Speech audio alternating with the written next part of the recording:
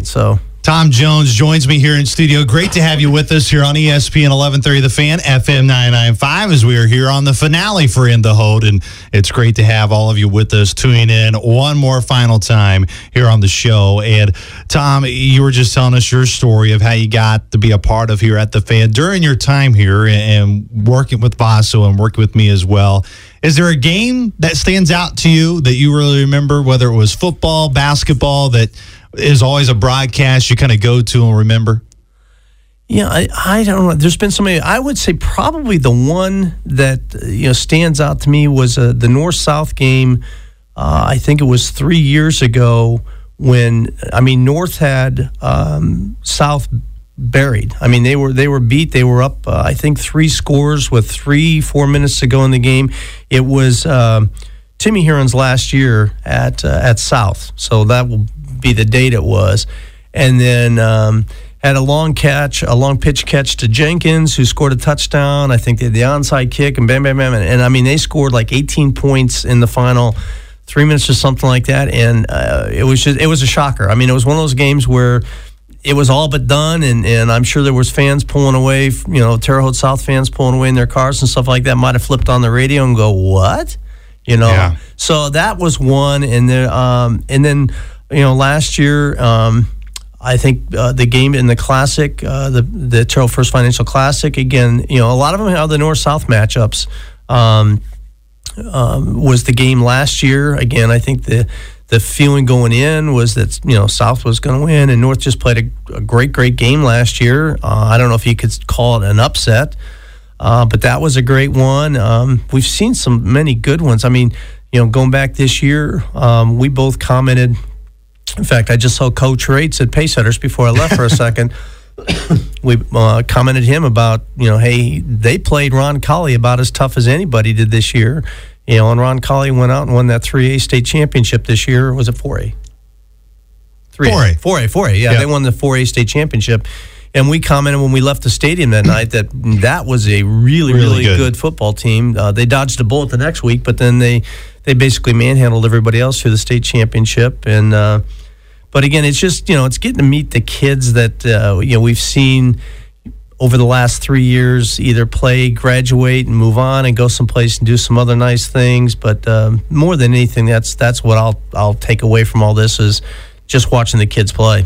And that's what I'm going to take away too, Tom. Once again, Tom Jones joins us here, my partner in crime, each and every Friday night during the high school football season and here in the winter with basketball season. Great to have you with us here on the finale of In the Hold. And I know you speak to this all the time. I know you got to see Coach Rates not too long ago. And I remember meeting you for the first time. You were kind of telling me about, hey, when you reach out to these coaches, you're really going to be blown away by them. And I want to ask you this. Why do you believe the Wabash Valley is so blessed with, I know the 4 coaches we got to work with, and Tim Herron, Mark Rates, and Jeff Cobb, and Chris Barrett were really, really special, but even goes further around that for you with the Wabash Valley Football Coaches Association. What makes this place so special? I think it's just the quality of the guys, and I'll tip the hat or send a little note out to the Wabash Valley Football Coaches Association. Greg Barrett that got the ball rolling 14 years ago or so. This will be our 13th game. Wow. So it's probably 14, 15 years ago we had our organizational meeting. And at the time, we had 10, 12 schools that we were going to get involved in. Excuse me, coaches, they kind of knew each other, but there wasn't any real camaraderie or fellowship or education really, other than a couple clinics at the state level and stuff. But by putting that together, at least from the football side, there's been great relationships developed. We not only do the All-Star game in June, but we do clinics. We just had a recruiting fair that they put together that a lot of small schools come to help. And these coaches are trying to find opportunities for their kids to play at the next level to help them out with scholarships and things. We do camps in the summertime. We do clinics for the kids. We have a coaches clinic.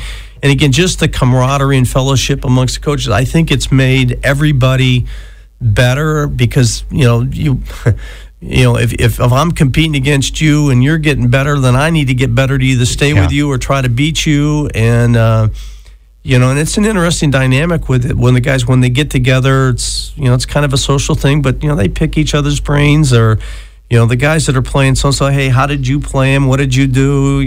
What formations were successful to you? And so they've shared a lot of information, and we've picked up 2 more schools. We just added Eastern Green, and Vincennes Lincoln came into the association, so we're up to 36 high schools now in the Coaches Association. And like I said, this will be our 13th game this year.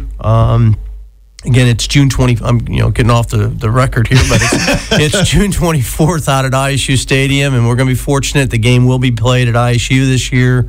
New lights going in out there, so hopefully those will be done by the game. So looking forward to that again, and that's part of it's a labor of love with the guys that are involved with that, and we're going to have close to 100 kids on the 2 rosters this year. So we had to expand the rosters a little bit because picking up a couple more schools, and again, it just keeps us young. It's a blast working with these guys, and it's just when you get to work with them, at the level I'm working with them with the game and stuff and doing these things, you realize the commitment that these coaches have to not only try to win, but more importantly, their influence on these kids. And like I said, they've put together this recruiting fair specifically trying to get kids more opportunities to play at the next level, to help them out with scholarships and things. So it's definitely been great to see what the Wabash Valley Football Coaches Association has been able to do, and Tom's been a big part of that. I know Greg Barrett as well, and so many other coaches around the Wabash Valley, and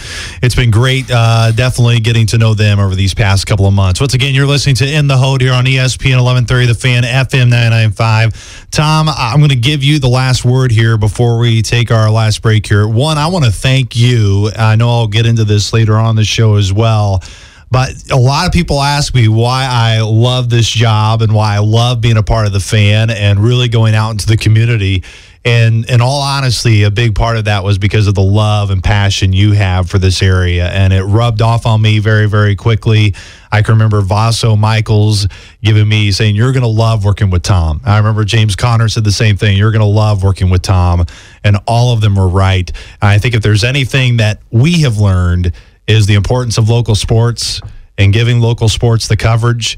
And I hope the folks taking this brand over and whatever they decide to do with it is whatever they decide to do with it. But local sports matters, and there are a lot of people that really do care about this brand, but not just this brand. When I say the brand, and that's the Wabash Valley Sports brand. Yeah, and again, there's just so many good programs out there. And again, we touch on it all the time, the quality of the coaches and the impact they have on the community, and the life lessons. And again, nothing, with what we're going through with Coach McNichols, the impact that a coach has had on a community, and it's a nationwide community. I mean, his impact. So sports is huge, and, you just got to love them. And hopefully, again, I'm like you, I hope and share that somebody will continue to cover high school sports here in Terre Haute, because I think it is important. It's important for the kids.